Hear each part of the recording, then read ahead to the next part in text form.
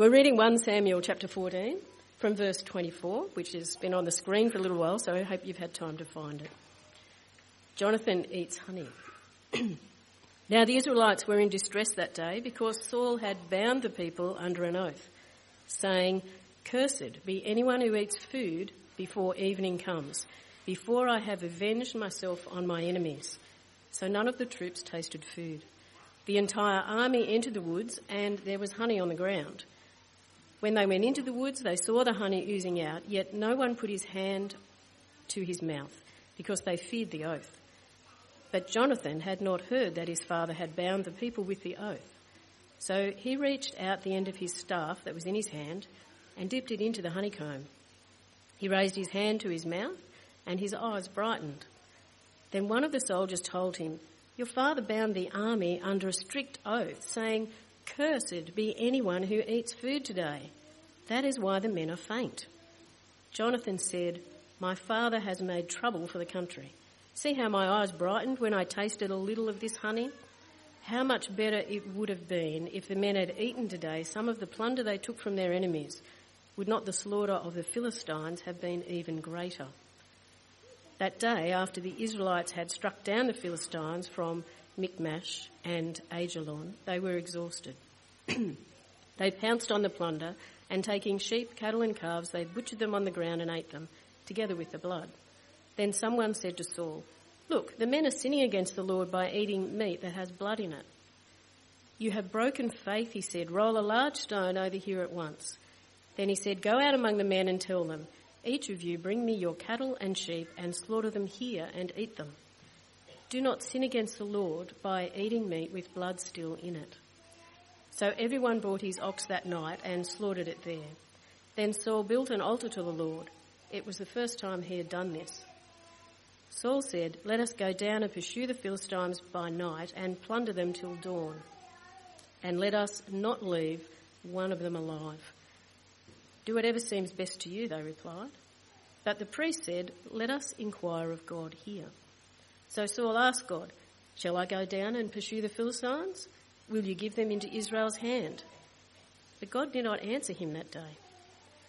Saul therefore said, "Come here, all you who are leaders of the army, and let us find out what sin has been committed today. As surely as the Lord who rescues Israel lives, even if the guilt lies with my son Jonathan, he must die." But not one of them said a word. Saul then said to all the Israelites, "You stand over there, and I and Jonathan my son will stand over here."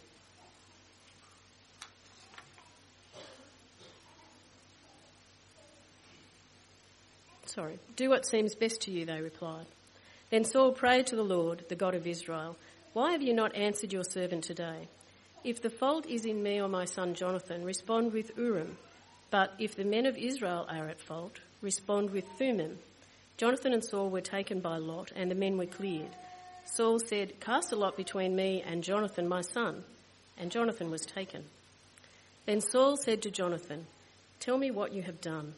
So Jonathan told him, "I tasted a little honey with the end of my staff, and now I must die." Saul said, "May God deal with me, be it ever so severely, if you do not die, Jonathan." But the men said to Saul, "Should Jonathan die, he who has brought about this great deliverance in Israel? Never! As surely as the Lord lives, not a hair of his head shall fall to the ground, for he did this day with God's help." So the men rescued Jonathan, and he was not put to death.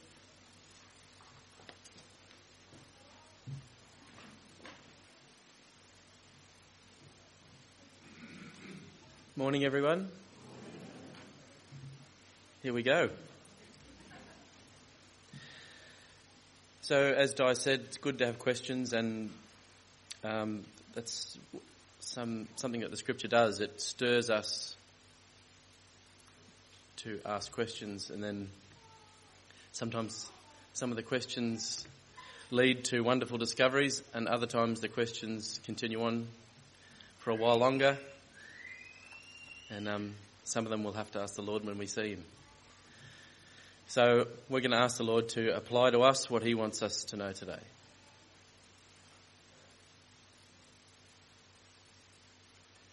Thank you, Lord, for making yourself clear to us in the Lord Jesus Christ. Thank you that he is the exact image of the invisible God and the radiance of your glory. And as we look upon Jesus, we know you, we behold you. And we ask, Lord, that through the wrestling with this passage that we would come to know Jesus more closely and to trust him with all of our heart. Lord, I'm asking for myself that you would help me just to say what is helpful and that your people would be built up in their faith in you. In Jesus' name we pray. Amen. So we've been going through this fantastic book of 1 Samuel, and I'm going to just recap for you where we've been so that what we're looking at today can fit, you can see where it fits in the larger story. So you might remember the king Nahash, whose name means serpent, from the north, who was threatening and bullying and intimidating and seeking to humiliate God's people. Saul had already been identified by Samuel as king, and this fellow Nahash made this terrible threat to gouge out the eyes of this poor little Israelite town, and Saul got angry. It was really great. Saul got angry, and he said, "You come with me, we're going to do something about this." And the Spirit of God came upon him, and he had this fantastic victory, and Nahash was defeated. And Samuel sees that moment and he said, "Since we've had this great victory, let's make Saul king properly." Because there'd been some grumblers who didn't think that Saul was much chop. So they reaffirmed Saul as their king. And Samuel gathered the people and he said, "Well, I've got you all together. I want you to know that what you did when you asked for a king was a very bad thing. And this was an expression of your rejection of God as your king." And he wanted them to truly repent of that. But now that they had their king, he wanted them to support their king and to obey the Lord as they supported their king. And so he said that he would continue to pray for them. And then Samuel went on his way and he left them with their new leader. So Saul chooses 3,000 men to be in his army, and he's got 2,000 with him and 1,000 with his son Jonathan. And Jonathan picks a fight with the Philistines, and he has this great victory. But it stirs up all the Philistines, and the Philistines gather and they start to flex their muscles in the midst of Israel. And Saul blows the trumpet to gather the troops, and the Philistines gather, and there's 30,000 chariots, there's 6,000 horsemen, and there's uncountable soldiers gathered. And it's a little bit like the story of Gideon with the Midianites. If you remember that story, the Midianites were gathered and they were like locusts across the land. And the Israelites were hiding away from the Midianites. Well, this is a similar situation. It says the Israelites were hiding in caves, in holes in the ground, wedging themselves between rocks, cisterns. Some of them crossed the Jordan to get away. Some of them hid themselves in tombs. Can you imagine Jewish people who had to be excluded from the community if they touched a dead body, and yet they were so afraid of these Philistines that they would hide themselves alongside dead bodies in tombs. So fearful were they. Then some of the Israelites even joined the Philistines and said, "Well, we're not going to beat them, so we better make sure we join them." And Saul is there at Gilgal, and the legs of his soldiers are just shaking. Everyone's shaking. They are freaking out. And Samuel had said to Saul, "You wait 7 days and I'll come and offer the sacrifice and give you instructions." And Saul waited till the 7th day, but when Samuel hadn't come and he noticed that his men were starting to leave him, he did something very bad and he offered the sacrifice himself.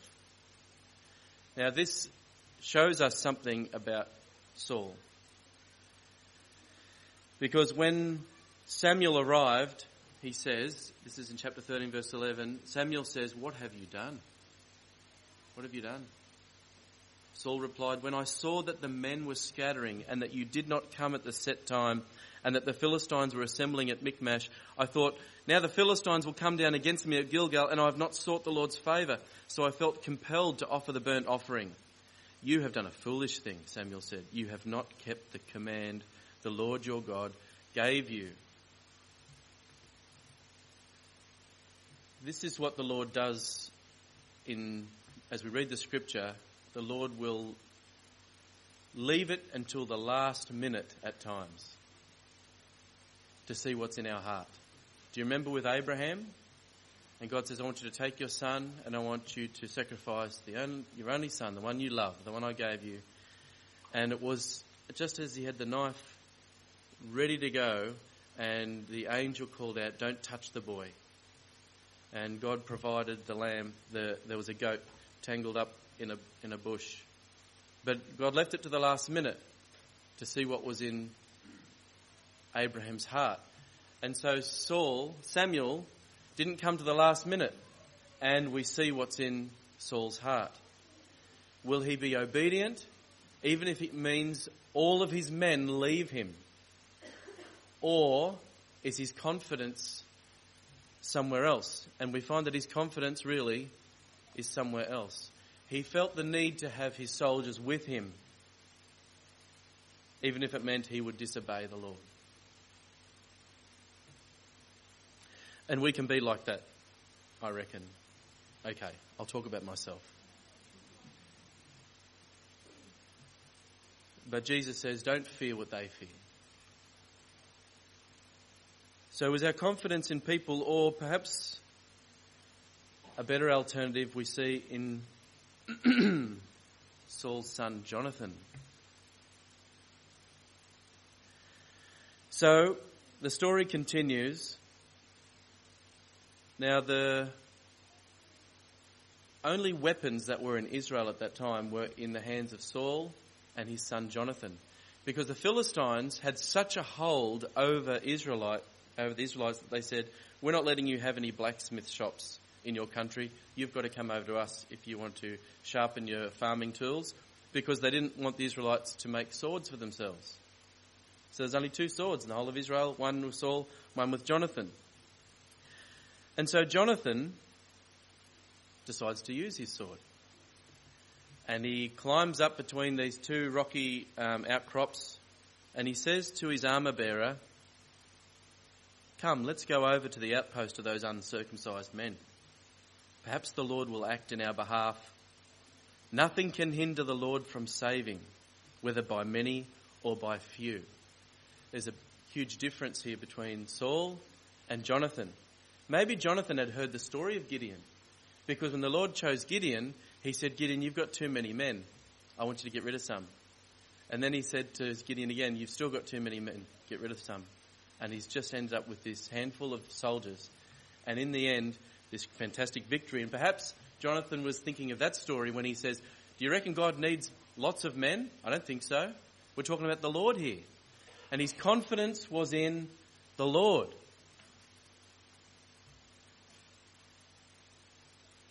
What difference does it make whether your confidence is in people or whether your confidence is in the Lord?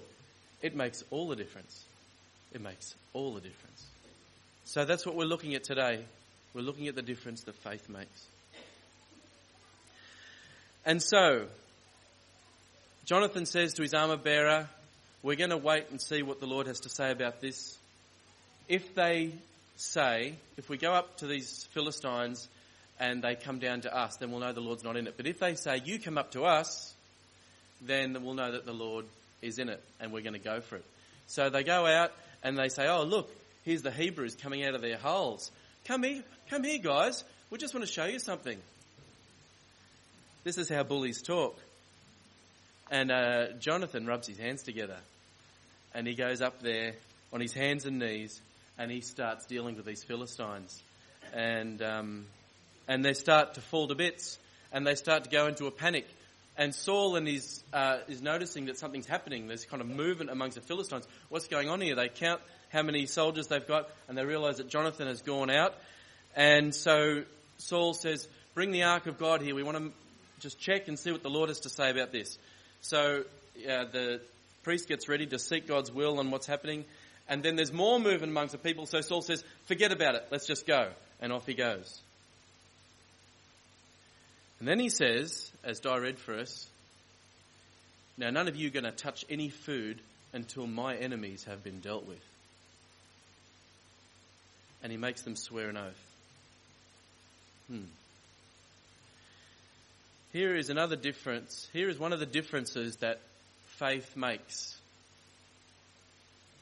If your confidence is not in the Lord, but rather in people, then you're going to be very hard on people.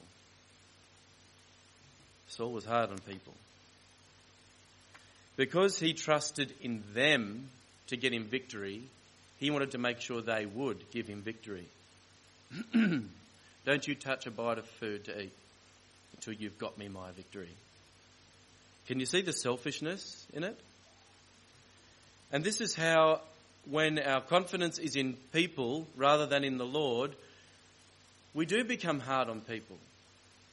We might be overbearing and unreasonable in our expectations of people, or we might be just so needy that we are just this black hole that sucks everything out of the people around us. The Pharisees were hard on people. Jesus said about them, they tie up heavy, cumbersome loads and put them on other people's shoulders, but they themselves are not willing to lift a finger to move them. What's Jonathan like? Jonathan said to his armour bearer, climb up after me. The Lord has given them into the hand of Israel. Jonathan climbed up using his hands and feet and his armour bearer right where? Behind him. The Philistines fell before Jonathan and his armour bearer followed and killed behind him. Who went first? Jonathan. Can you follow me? He says. He climbs up on his hands and knees. There's a huge difference between Saul, who whips his people in front of him and says, you get me my victory, and Jonathan, who says, I'll go first, you follow me. It's like the difference between the Pharisees and Jesus. Jesus lived a life of love. He poured himself out in love for his people, and he invited others to follow him. Follow me. Jonathan's heart was not to get personal victory. He wasn't looking for a medal of honour after the victory. What was he after? He says, nothing can hinder the Lord from saving, whether by many or by few. What was Jonathan's heart? His heart was for the people. He wanted to see the people saved.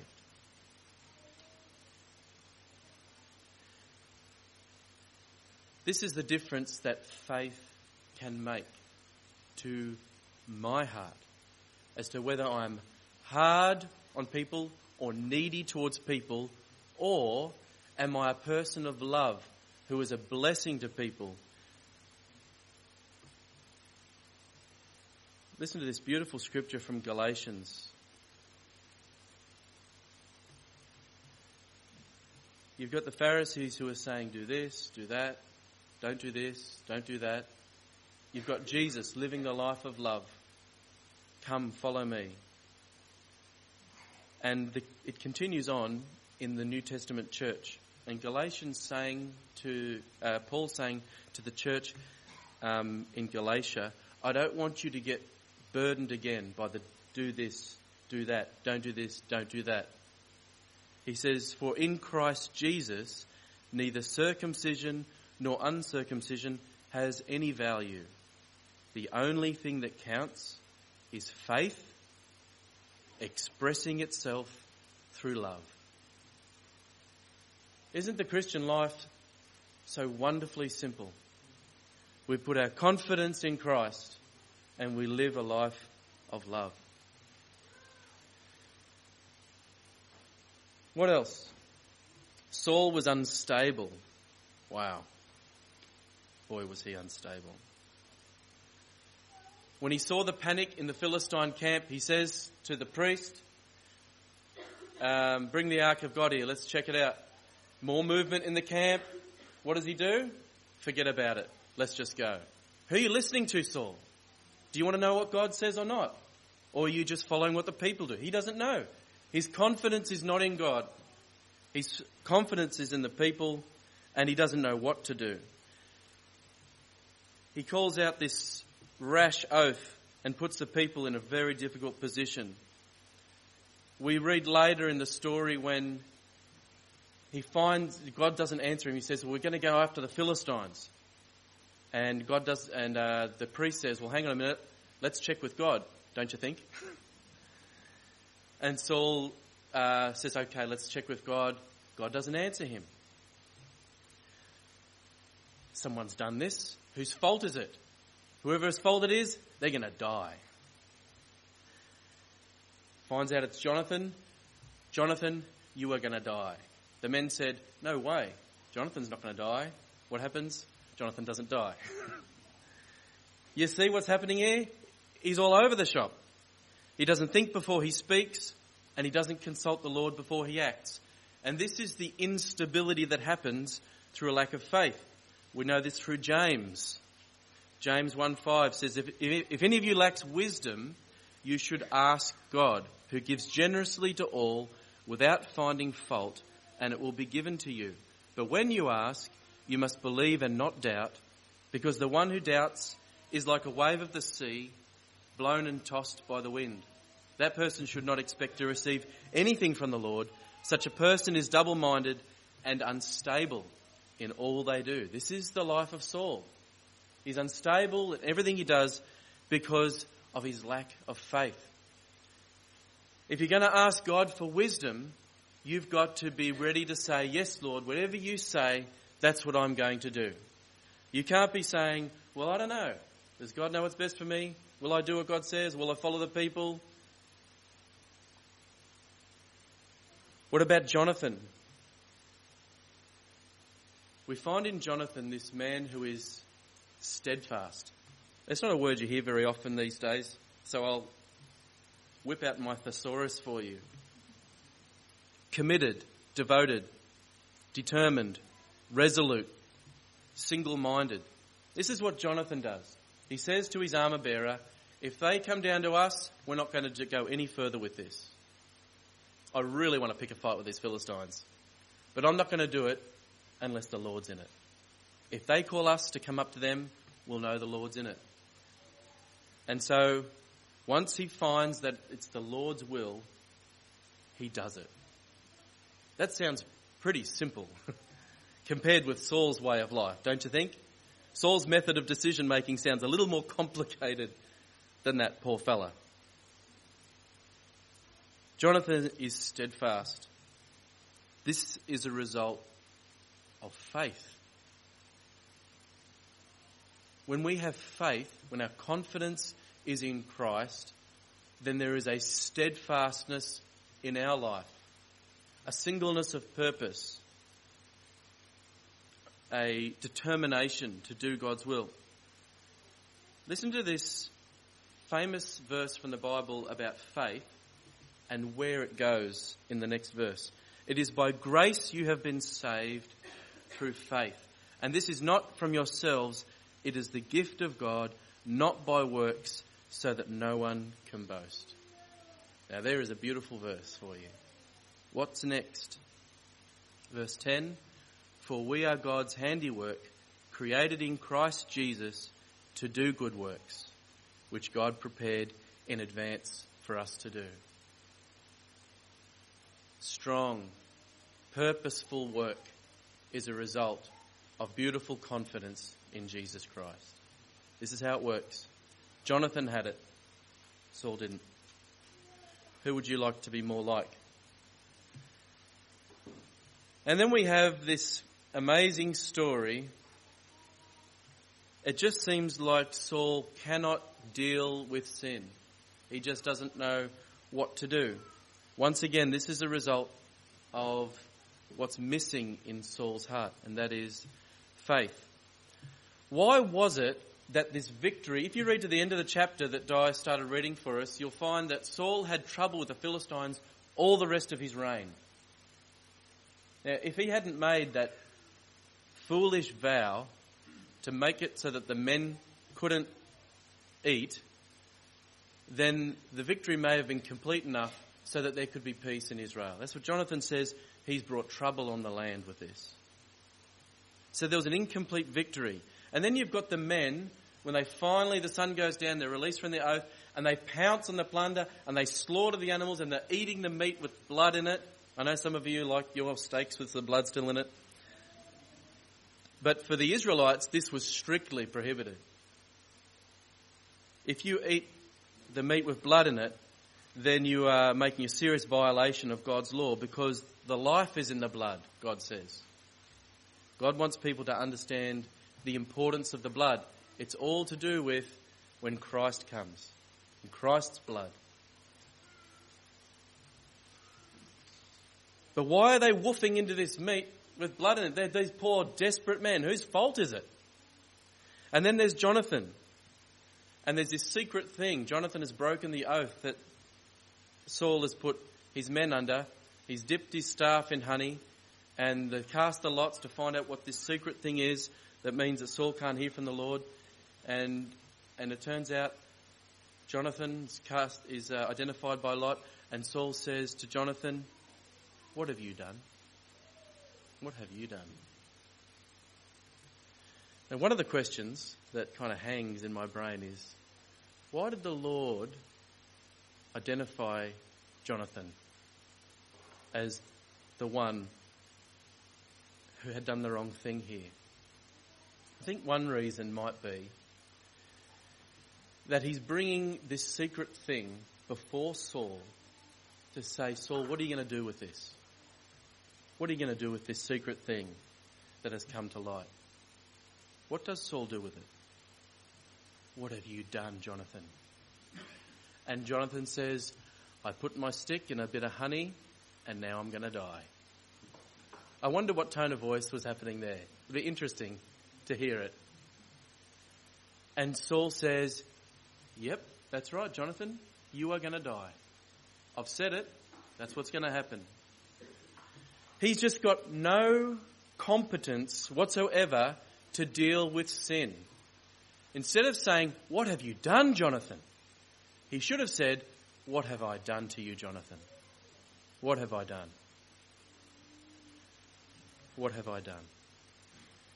But when you don't have any confidence in God, you cannot look your sin in the face because you've got no way of dealing with it. Well, Saul could have dealt with it because he had already built an altar, the Bible says, and he had a priest. And he could have said, "Jonathan, let's go and we're going to make some sacrifices for your sin and for mine." But his head is just not there, is it?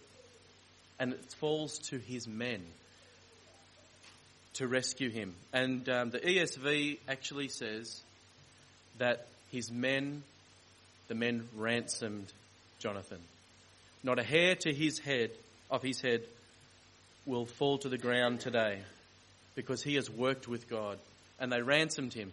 Some of the commentators think that perhaps they paid off this kind of debt that Jonathan had incurred by violating the oath. We don't know. But the word ransom reminds us of someone else who has paid for sin, doesn't it? If you've got faith, then you are in a very good position to be very humble and real about your sin. Not like Saul. Jonathan says, "Yep, this is what I did, so now I'm going to die." The position we are in is, yes, this is what I've done, but Christ has died. And 1 John 1:8-9 says, "If we claim to be without sin, we deceive ourselves and the truth is not in us." There's Saul. "But if we confess our sins, he is faithful and just and will forgive us our sins and purify us from all unrighteousness." There's Jonathan. Who are you going to be like? Can you look your sin in the face? Yes, you can. Because you're not condemned, but you are in Christ for your faith in him, forgiven, loved, accepted. And you can grow from there. When I look at this list, I think, okay, Dale Skews, who are you more like? As I read it, always happens to me when I'm preparing a sermon. I always put myself in the shoes of the good guy. And I think, yeah, that's me. By the end of the sermon, I know a little bit more realistically, and I've had a chance to humble myself, and I think, yep, okay, I can see a fair bit of Saul happening there. But you know what I can do with that? I'm not condemned. I'm not cast out. But I come to Jesus and I say, Jesus, just like that man in the gospel who wanted Jesus to help his son. Jesus said, anything is possible if you have faith. Because he said to Jesus, if you can you help my son? Jesus said, anything is possible if you have faith. And he said, I do believe, help my unbelief. And this is what I say to Jesus today. I say, Lord, I'm a lot like Saul, but I want to be like you. I want to be like Jonathan. Help my unbelief, Lord. Thank you for your forgiveness. Thank you for your love. Let me move forward with you. Let's pray. Thank you, gracious God. Thank you. Thank you for what you have helped us to see today. And Lord, for all of the things that are going on in our heart and our mind today, would you please guide us and by your grace help us to respond appropriately. Thank you, Lord. In Jesus' name, amen.